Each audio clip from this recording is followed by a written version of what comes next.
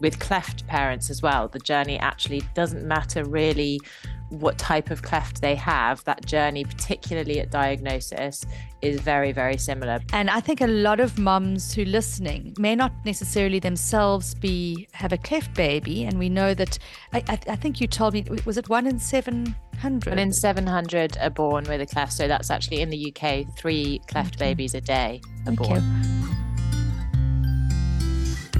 Welcome to Sense by Meg Fora, the podcast that's brought to you by Parent Sense, the app that takes guesswork out of parenting. If you're a new parent, then you are in good company. Your host, Meg Fora, is a well-known OT, infant specialist, and the author of 8 parenting books. Each week, we're going to spend time with new mums and dads, just like you, to chat about the week's wins, the challenges, and the questions of the moment. Subscribe to the podcast, download the Parent Sense app, and catch Meg here every week to make the most of that first year of your little one's life. And now, meet your host. Welcome back, mums and dads. This is Sense by Meg Fora, and I'm your host, Meg Fora, and I'm absolutely delighted, as always, to have you with me. And today we have got a very special guest, somebody who many of you will know very well. And the reason you'll know her very well is that we have tracked her journey with her firstborn, Max, over the course of many, many months. So if you had listened to that, you will remember Cassidy. And if you haven't listened to her journey and you have got a little one, dip into the podcast we did with her, because we tracked Cass and Max every single week for the whole first year of Max's life. And so you'll be able to go in and actually find out what's going on for a typical 17-week-old or a typical 24-week-old. And Max was pretty textbook, although he is an exceptional little boy. We're biased, but he is exceptional. But he was a lot of what he went through in the first year will resonate with all of you. And of course, Cass, like many of us, went on then to decide to have a second one. And I'm sure many of you have probably even heard, we spoke about that, I think, once about, when's the right time to have a second one.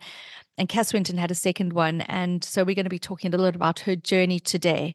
It is a very interesting journey. It is not a typical journey. So where Max did things by the textbook, little Zach is not the same. And we're going to be talking all about that today. So Cass, thank you so much for joining us here today. I know, it seems strange to be back. It's like no time's gone at all. And yet so much has changed. And we were so disciplined in that first year of Max's life. We never missed a single week. And if either of us did have something on, we'd make sure we'd schedule it early in the next week and then do a second one. And I'm really grateful to you. And many mums actually tell me when I chat to them that they follow Cass and Max's journey. So it's had real meaning for a lot of people. Well, I have to say I've been quite grateful for it, because I've listened to it back and been like, oh, okay, I'll do that. or thought, oh, okay, Zach's not as bad as I thought. Because you look back with rose-tinted glasses, and it's quite nice to be able to listen back to Max's journey and first year and think, oh, no, it wasn't, you weren't as good as we remember at sleeping or whatever it might be. It is amazing. And maybe that's why we go on and have our second and third babies, because we forget all of the stuff that really was hard. And there were moments that were hard in that first year of life. Yeah. Oh, my goodness. I've said to Alex a few times, Max never was like that. Zach is so much worse. And then I listened to the podcast and I'm like, oh my God, Max was a lot worse. And I found it, that it really is funny how, even though they're two completely different babies, and, obviously there are differences on lots of levels, but actually there are a lot of similarities in terms of the progress, the different milestones that they reach, the challenges that they face, the developmental stages and that sort of thing. There is that continuity across both of them for sure. Absolutely. And of course, there would always have been massive differences between them because they've got very different sensory personalities. So I'm sure in one of our sessions around Zach, we can explore that a little bit because he is very different to Max. So, Cass, I've been along with you for a little bit of this journey, not as much, not as immersed as Max. And I can very well recall around about halfway through your pregnancy where you gave me a call and explained that things were not turning out as planned. And that's what we're going to be talking about today. So mums, the introduction to today is that little Zach has a very severe cleft lip and cleft palate. And that journey for Cass has been quite something. And she's still on the journey and will be for a while still. probably for most of his childhood where he will need to be having surgeries. But Cass, I would like to go all the way back to the very start of your pregnancy and the start of your journey with Zach as a kind of a special needs little one in some respects, because there are going to be special needs.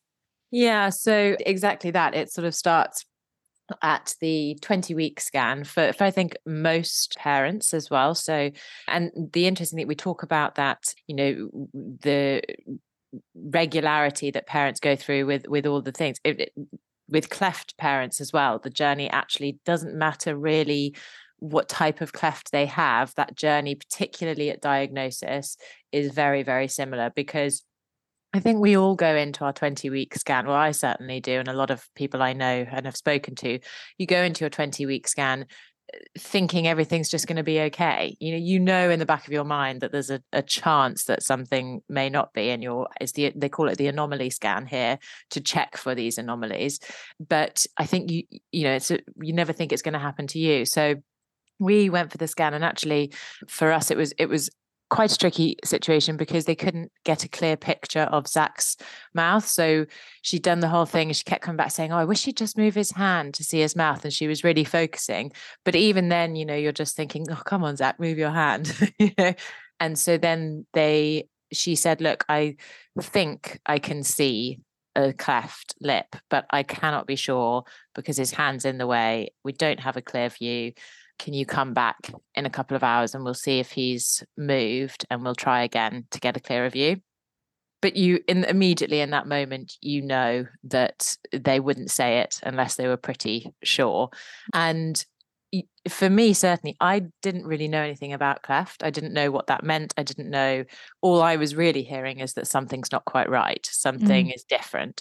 And the sort of journey after that, it was confirmed that afternoon. We saw the consultant, who all they could really tell us at that stage was that it was a cleft lip and potentially palate, but actually in utero, there is no way of them knowing for sure whether the palate is affected.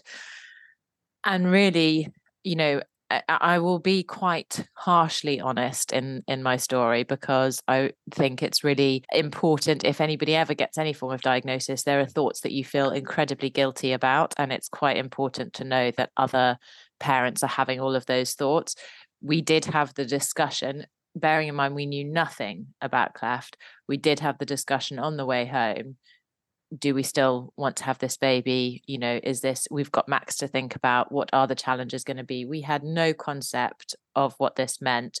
We had been explained that I might want to consider having an amniocentesis, which, for anyone that doesn't know, is basically a test to confirm whether there are other chromosomal issues in the pregnancy. It does have a risk of miscarriage to it. It's a very, very small risk, but nonetheless, it's a risk. And it basically means a very large needle going into the uterus and taking fluid, amniotic fluid, and then they will test that fluid. So they kind of said to us it was completely my decision, but to go back and have that. So on the journey back, I just remember feeling completely overwhelmed, emotional, but equally it hadn't really sunk in. So it's sort of a very strange practical view as well. And then we talked about it a lot. And I have to say, I think that deciding whether to have the amnio was one of the hardest parts of the pregnancy. I think I saw you just after we'd made the decision to have it, and we were waiting to get the date for the amnio. I think I was actually at your house when the hospital called me. That's right. But it was a really difficult decision, because it is against every logical bone in your body to do anything that puts your baby at risk. You're making a choice. Do I do this when there is a chance my baby might not survive? And everything tells you don't take any risk. But for us, the major factor was Max. We had to consider if there were severe chromosomal issues that were linked to the cleft, then we had to consider the impact that may have on our lives, but predominantly on Max's life. So eventually, having done a lot of research and all the data analysis, which is my go-to, we decided it was the way forward.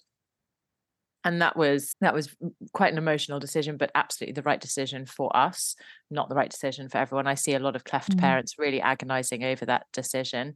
It is, I think, something like a 0.1% chance of miscarriage, but to know that there's any chance for most parents is, as I say, horrible. Anyway, we had the amnio, all the results came back completely positive. So then we are in a situation where we know that it's just the cleft, but of course we have no idea what that means. And then you have 20 weeks really of waiting to find out how severe is it going to be, because they can't really give you too much information in utero. Obviously, we didn't know if the palate was involved. The lip it impacts on a very aesthetic level. The palate has more developmental issues with it. But the awful thing was, for us, we almost felt more upset by the lip than the palate at the time, because we didn't understand what the palate, you sort of think, well, yeah, we can overcome developmental things. I can put a strategy in place for that. But we really struggled with the idea of our baby coming out not looking as we imagined our baby to look.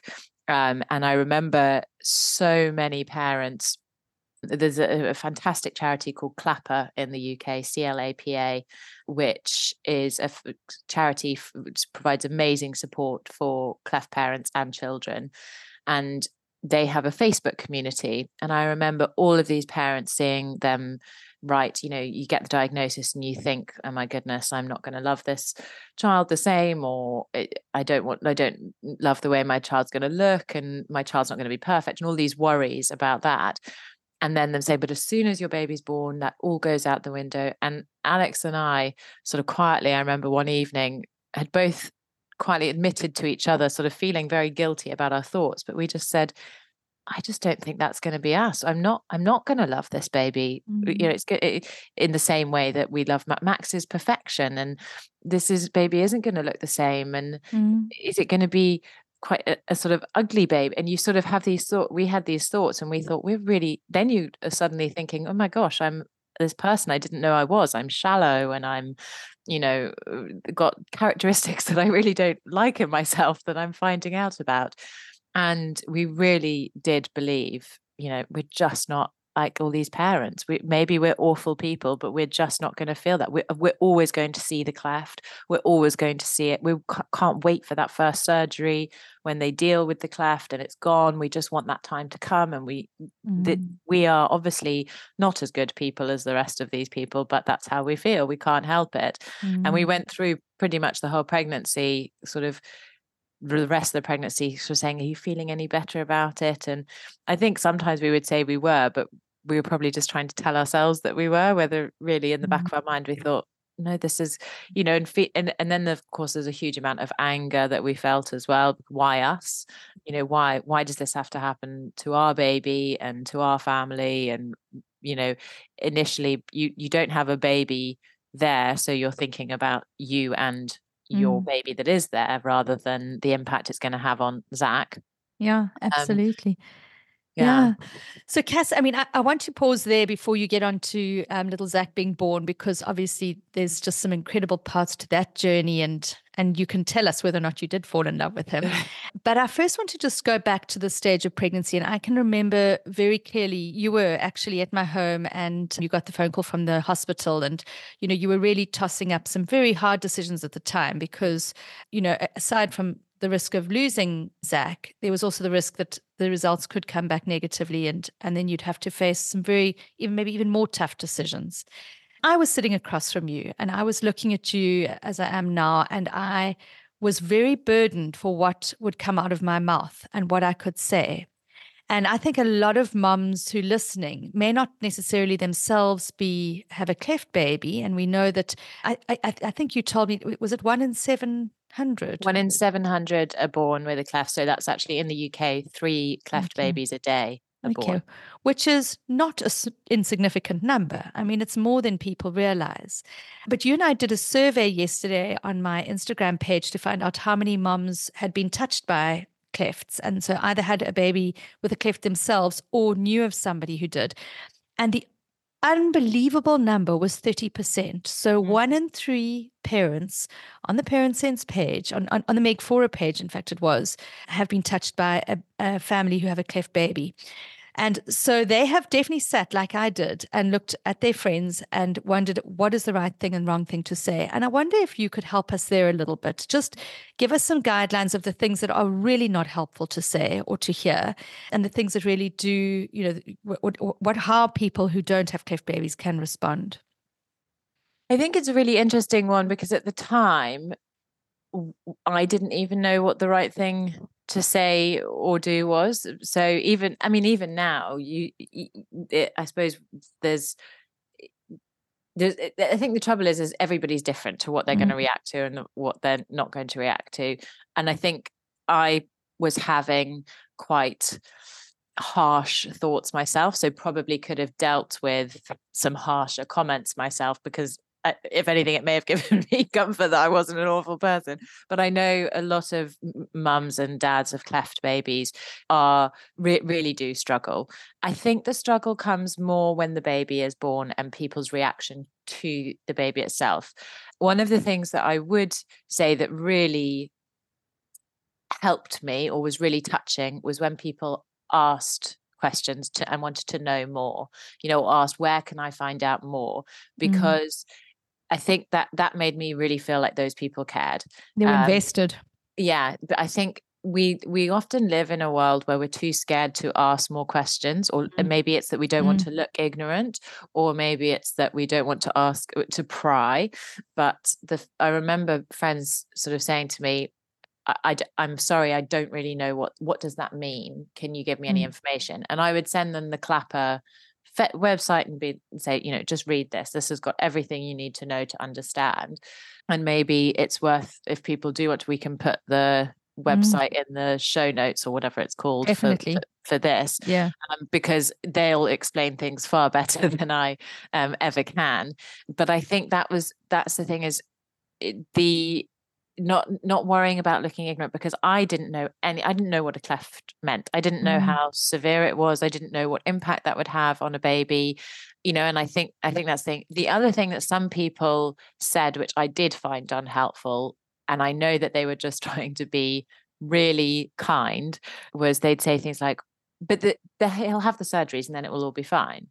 And I really felt like that was belittling what we were about to go through. It was sort of it could be a lot worse. And of course it could have been so much worse. And I was very aware of that, but we still had on a practical level, yes, Zach will have surgeries, and as an adult, he will be absolutely fine. There are plenty of examples of people who, in the celebrity world, who were born with a cleft and are absolutely fine. I think Joaquin Phoenix. I know.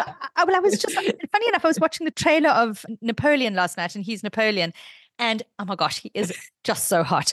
And I looked at my husband and I said, I think he had a cleft. So, and we do know, having met Zach, well, I actually don't want to take away all the thunder, because we'll talk about how gorgeous Zach is just now. But I agree with you. It's certainly, it is something that long term doesn't have to, affect them aesthetically. Absolutely. But I think it's not helpful to hear that. On a very practical level, it is. But because there's actually, it's still a hugely emotional journey and I, as we say, I can talk a bit about what the actual reality of having a cleft baby is, but also in that moment for that parent who's had that diagnosis, it's huge. It's everything, the thoughts, you go to have your second baby and you imagine what it's going to be like. This episode is brought to us by Parent Sense, the all-in-one baby and parenting app that helps you make the most of your baby's first year. Don't you wish someone would just tell you everything you need to know about caring for your baby? When to feed them, how to wean them, and why they won't sleep? Parent Sense app is like having a baby expert on your phone guiding you to parent with confidence. Get a flexible routine, daily tips, and advice personalized for you and your little one. Download Parent Sense app now from your app store and take the guesswork out of parenting. First of all, you think, I kind of know what I'm doing this time round. You've got images of the two brothers, playing together and it all being quite easy. And we, in our eyes, we were very lucky we've got a nanny. And so I was going to, leave her with these two boys, and they were going to be the best of friends, and I was going to go off to work, and it was just we were going to have this lovely family. And, the bow in the bundle of the image, was a certain way, and we had a certain vision, and everything was, Zach was going to take the same path that Max took. And then suddenly that's not going to happen. And because you don't understand it, you start to catastrophize things, in your head, and you read things. And, in my mind, I thought, oh my God, I'm not going to be able to leave him. So I'm not going to be able to work. So we're not going to be able to afford this house that we're living in. So, we've just moved into this house. What do we need? And suddenly, having had a cleft diagnosis, I'm thinking we need to move into a smaller house. Because my mind had gone in this direction. So there are a lot of ripple effects of these sorts of things that do become huge in a parent's life, and the impact seems huge. So in that moment, when you're sort of saying, and they're trying to be reassuring, saying that he'll have the surgeries and everything will be fine. Well, A, we don't know that because we don't know how severe it is. So, and B, there are other impacts. He might have to be tube fed. He might have hearing loss. He might not be able to speak properly. There are lots of other impacts that a cleft can have on children. In most cases, if there are any speech challenges, they are up to a average speaking level by the age of 5, certainly by the age of the time they're going to school. With hearing, they usually grow out of any hearing challenges at 6 or 7. And do those hearing losses, if there are hearing losses, can those get diagnosed quite early? Yeah, so the amazing thing is, as soon as you are diagnosed, this is in the UK, so I must just caveat, this is the UK. I don't know how it works anywhere else. But in the UK, as soon as you are diagnosed, you are assigned a cleft team. Now, for us, we are obviously in Jersey, so that cleft team is in London, but it's your closest cleft team, or the most convenient cleft team. And in that team, you are assigned a cleft nurse, a surgeon, an audiologist, a speech and language therapist, a psychologist, an orthodontist, and I think also a dentist is in that team as well. Wow. And that is your child's cleft team. And aside from maybe retiring or moving on, those people will look after you, your family, throughout the whole journey. Remarkable. Which the majority of the journey is, from what I understand, kind of the final surgery. I should caveat, the final definite surgery is between 7 and 11 years old. There may be additional surgeries required, but there are certain set surgeries that occur. And then, but that support from, for example, a psychologist in the teenage years, if Zach looks different or something that, it will impact the way he looks. And as a teenager, that can be quite difficult. Kids can be cruel at the best of times. Yeah. So you do catastrophize what could happen in the teenage years. And that's why the psychologist is so amazing. When we're talking about that psychologist will be assigned to Zach, and he will have, in this case, it's a her, I think, he will have her to talk to right up through those teenage years. So it's practically, it might be the surgeries are done, but there's an emotional side to it.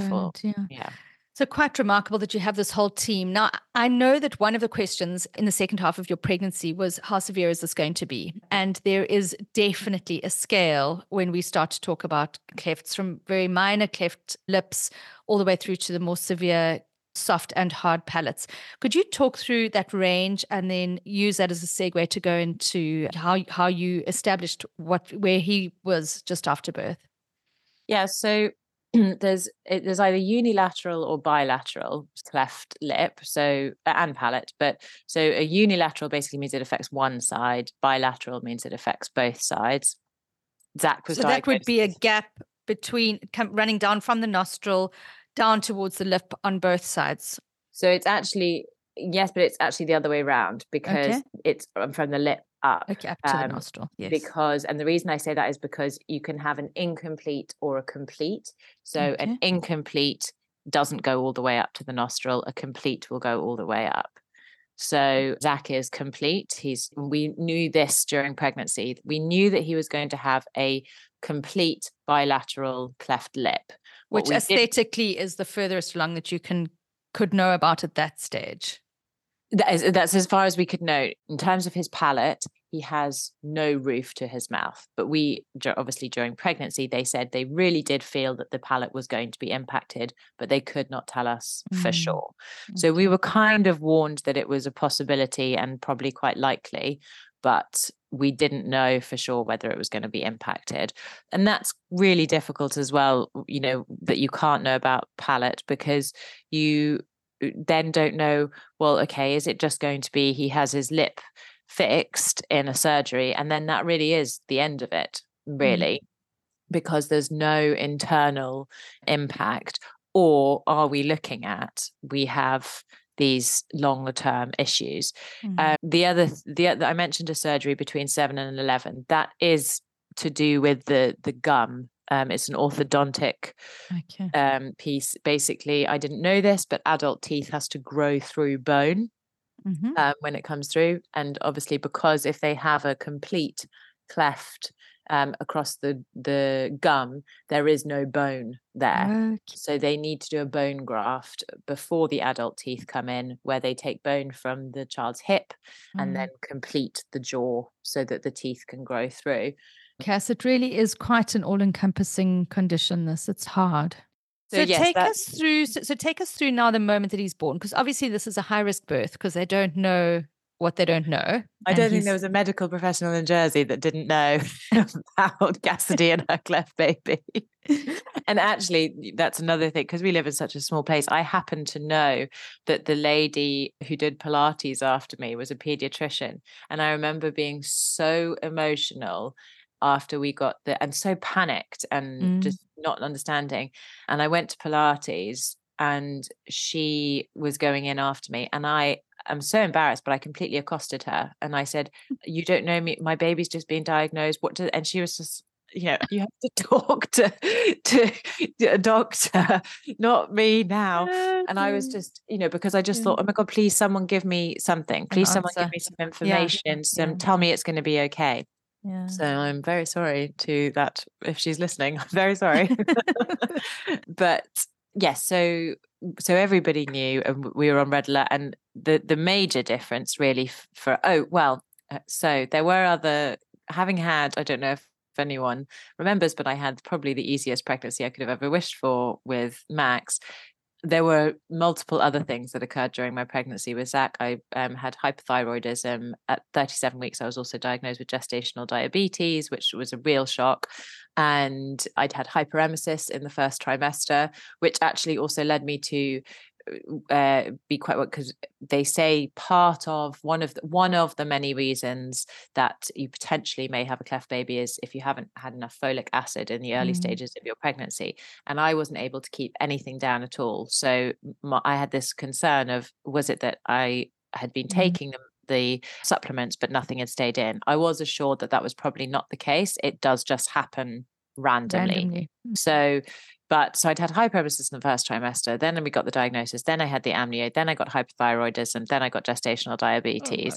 So because of the gestational diabetes, we had been considering, or I'd been asked to consider a C-section for the birth, which I really didn't want to. I really loved childbirth with Max. Anyway, I was lucky enough that the gestational diabetes wasn't severe enough and I was able to have a natural birth, but they were going to I wouldn't be able to go too far over term. However, luckily for Zach, I was at my client's office on the Friday, said goodbye to everyone, said I probably won't come in next week because I'm 39 weeks next week. And luckily I didn't, because on the Monday at 4:30 in the morning, I went into labor. My waters broke, which I hadn't had the experience of my waters breaking with Max. I'd been in hospital when that had happened. So I was very confused. I didn't know if I'd become incontinent overnight or if I had actually, my waters had broken. But because of the cleft, I had to go straight into hospital. There was no sort of waiting to get to second stage or anything like that. Because it was vital that I was in hospital for Zach when he was born, because obviously they needed to take him straight into neonatal. So we rushed off to hospital. I won't go into too much detail about the birth, but it was super speedy. In fact, the doctors checked me, I think, at at 9:00, and he said, we'll come back in 4 hours to see how you're doing, because I was only 3 centimeters. 2 hours later, Zach was with us in the world. Oh my word. And I'd said to the midwife, I think he's coming. She said, no, I don't think so. Let's just have a look. And I was like, no, I have to push now. And I actually, I was very lucky I had my trousers down, to be honest. It was that close. Wow. So, but because of that does lead. So Zach, actually, when he was born, he wasn't responding. He was quite blue. He did cry initially when he was born, but once he was then sort of breathing and lying down, his tongue kept flopping backwards and causing problems. Wow. So he was immediately taken from me. The buzzer was Did sounding. you see him? I was holding him initially. And what was your immediate response to him? Did you have the rush of oxytocin and the falling in love, or was it like, oh my gosh, this is a shock? It wasn't a shock. So we had done, again, this is something that's offered in the UK. You can go for a 4D scan that's paid for by the charity Clapper. And the benefit of the 4D or 3D, 4D is the video, 3D obviously is 3D. You can see your baby in 3D form in utero. Now, of course, it doesn't give you an exact picture, but you get a much clearer idea of what to expect when the baby's born. And they do recommend it here for cleft parents, so that that initial shock maybe isn't there. And we were therefore a bit more prepared. There are parents who have no idea until birth that their baby's going to have a cleft. So, that would be a huge shock. So it was as I had expected it to look. I'd looked at enough pictures of other children. Also, he was so tiny that actually, therefore, at that time, the cleft is very tiny. But to be honest, it was so quick. I remember thinking to myself, okay, it's as you expected. And what I do remember thinking is, because there'd been a bit of hope in me that it wouldn't be as bad. And I remember just saying to myself, okay, it is as bad as we thought it was going to be. That hope was in that moment gone. But no sort of, oh God. But I had just given birth. I was a bit delirious, and they sounded the buzzer for Zach very quickly, and also had to sound the buzzer for me, because due to the speed of the birth, I lost quite a bit of blood quite suddenly. So my poor husband was standing between my bed, and then they had the neonatal team that had been rushed in and had the oxygen mask on Zach, and were holding his head and trying to hold his tongue and trying to hold his head in a position that stopped his tongue falling back. How did that stop? Because he hasn't had any other apnea episodes. So how does he just learn to keep his tongue forward? It's just strength, to be honest. Okay. Yeah. He's just so floppy when he's fat, and has never had to do it. And it was a short period of time, because they actually had the equipment ready to put him on a breathing support. And by the time they got him to neonatal, they didn't have to do that. But they had all the strapping around his bed and everything, because they thought they were going to be strapping him up. So yes, my poor husband, Zach's on one side with a team around him, and then the next thing, I'm on the other side with a team around me. They're putting drips into me, and doctors coming in and everything. And Alex is just standing there going, oh my God, which way do I go? And he said he just had a moment where he thought, Cass is going to be furious with me if I don't listen to what they're saying about Zach. She's going to ask me so many questions and I need to know the answers. So he gravitated to go towards Zach. So the birth was itself, and then everything calmed down. But by the time I didn't have a team around me, Zach had been taken. He was in neonatal by then. So they sort of said, when do you want to go and see him? Now. I want to go now.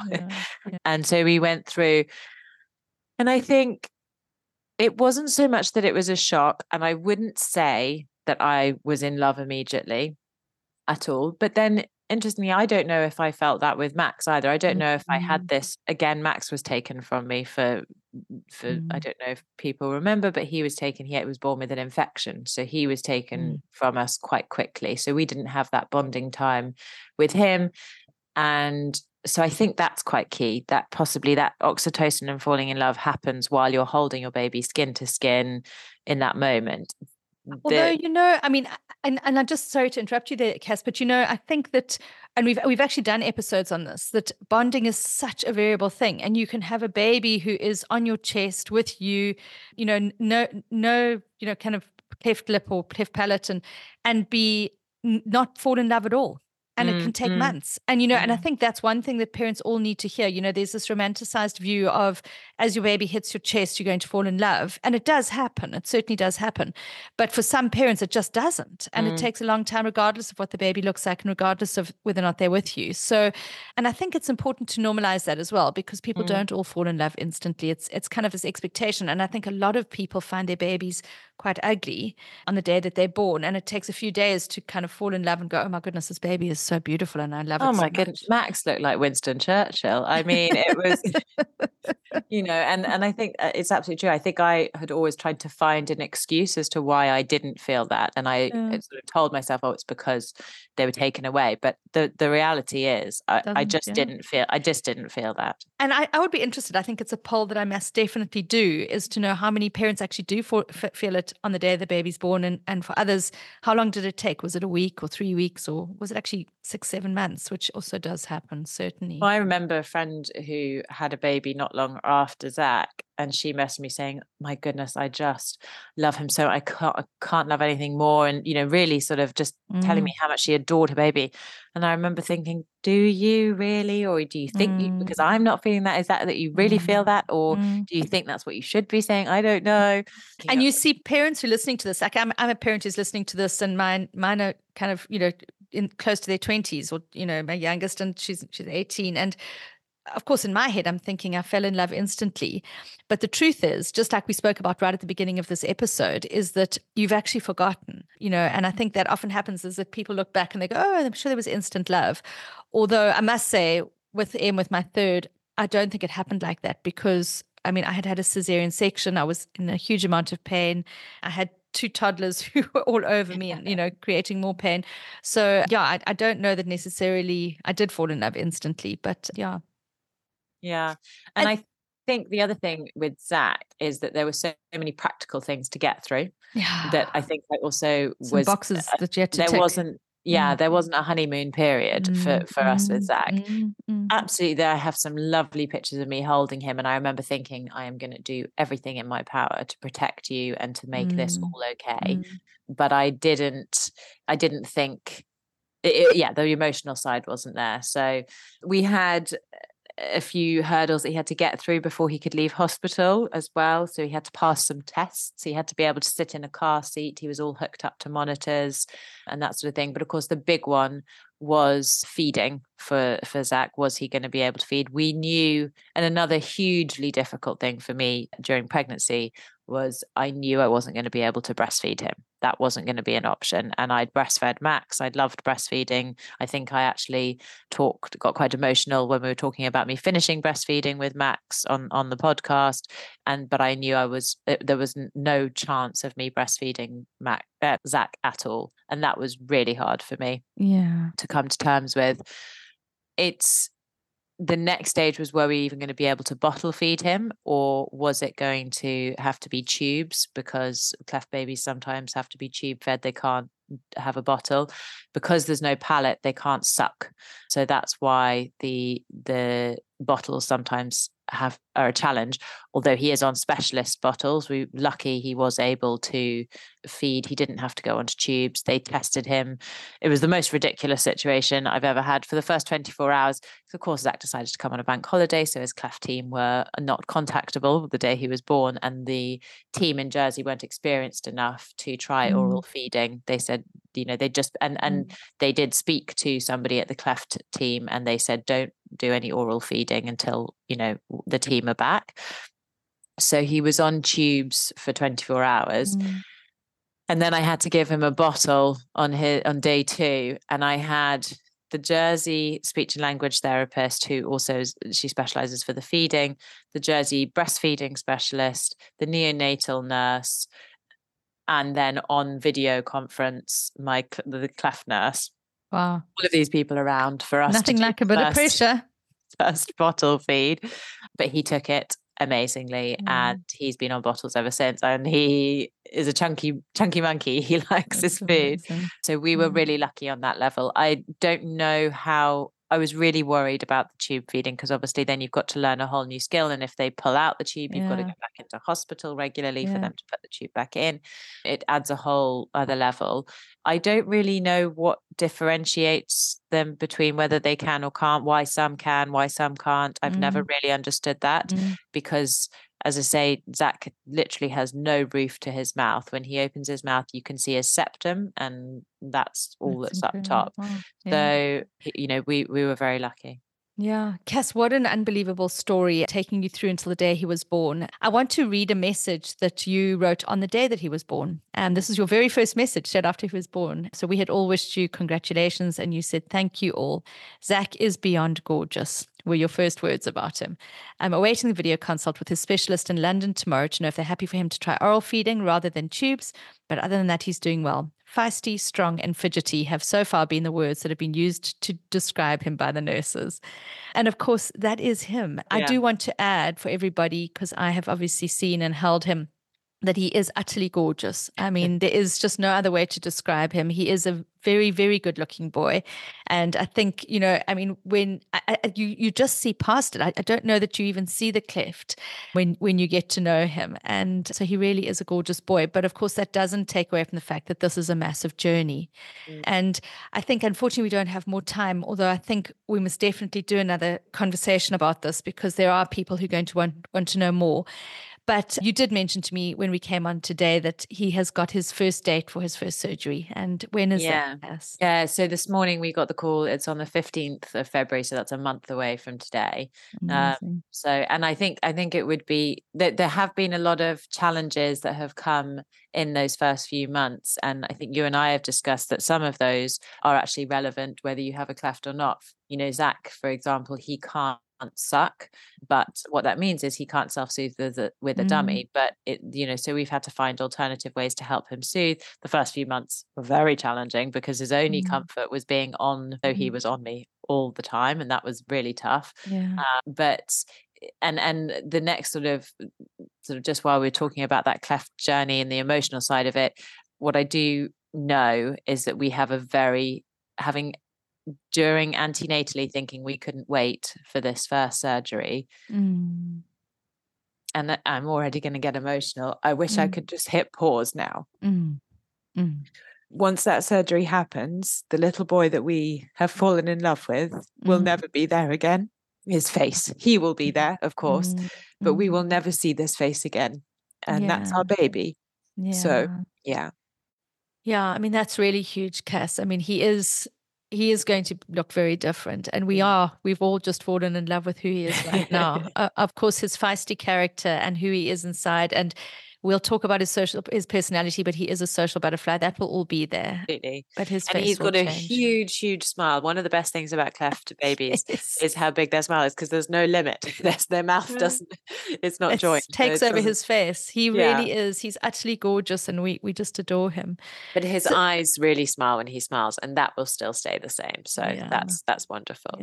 Yeah. Oh, Cass, what an incredible journey you've got ahead of you. And thank you so much for sharing. You have the most amazing way of making things that, are really hard, kind of talking about them and sharing them. And we do really appreciate that. I know that there'll be lots of parents, both of cleft babies and those who've been touched by families with cleft babies, who will really have appreciated this. So thank you for sharing today. No, that's a pleasure. And I think, it's the case with any diagnosis. Maybe when you go for that 20-week scan, if your baby isn't going to look how you initially imagined, it doesn't just have to be a cleft.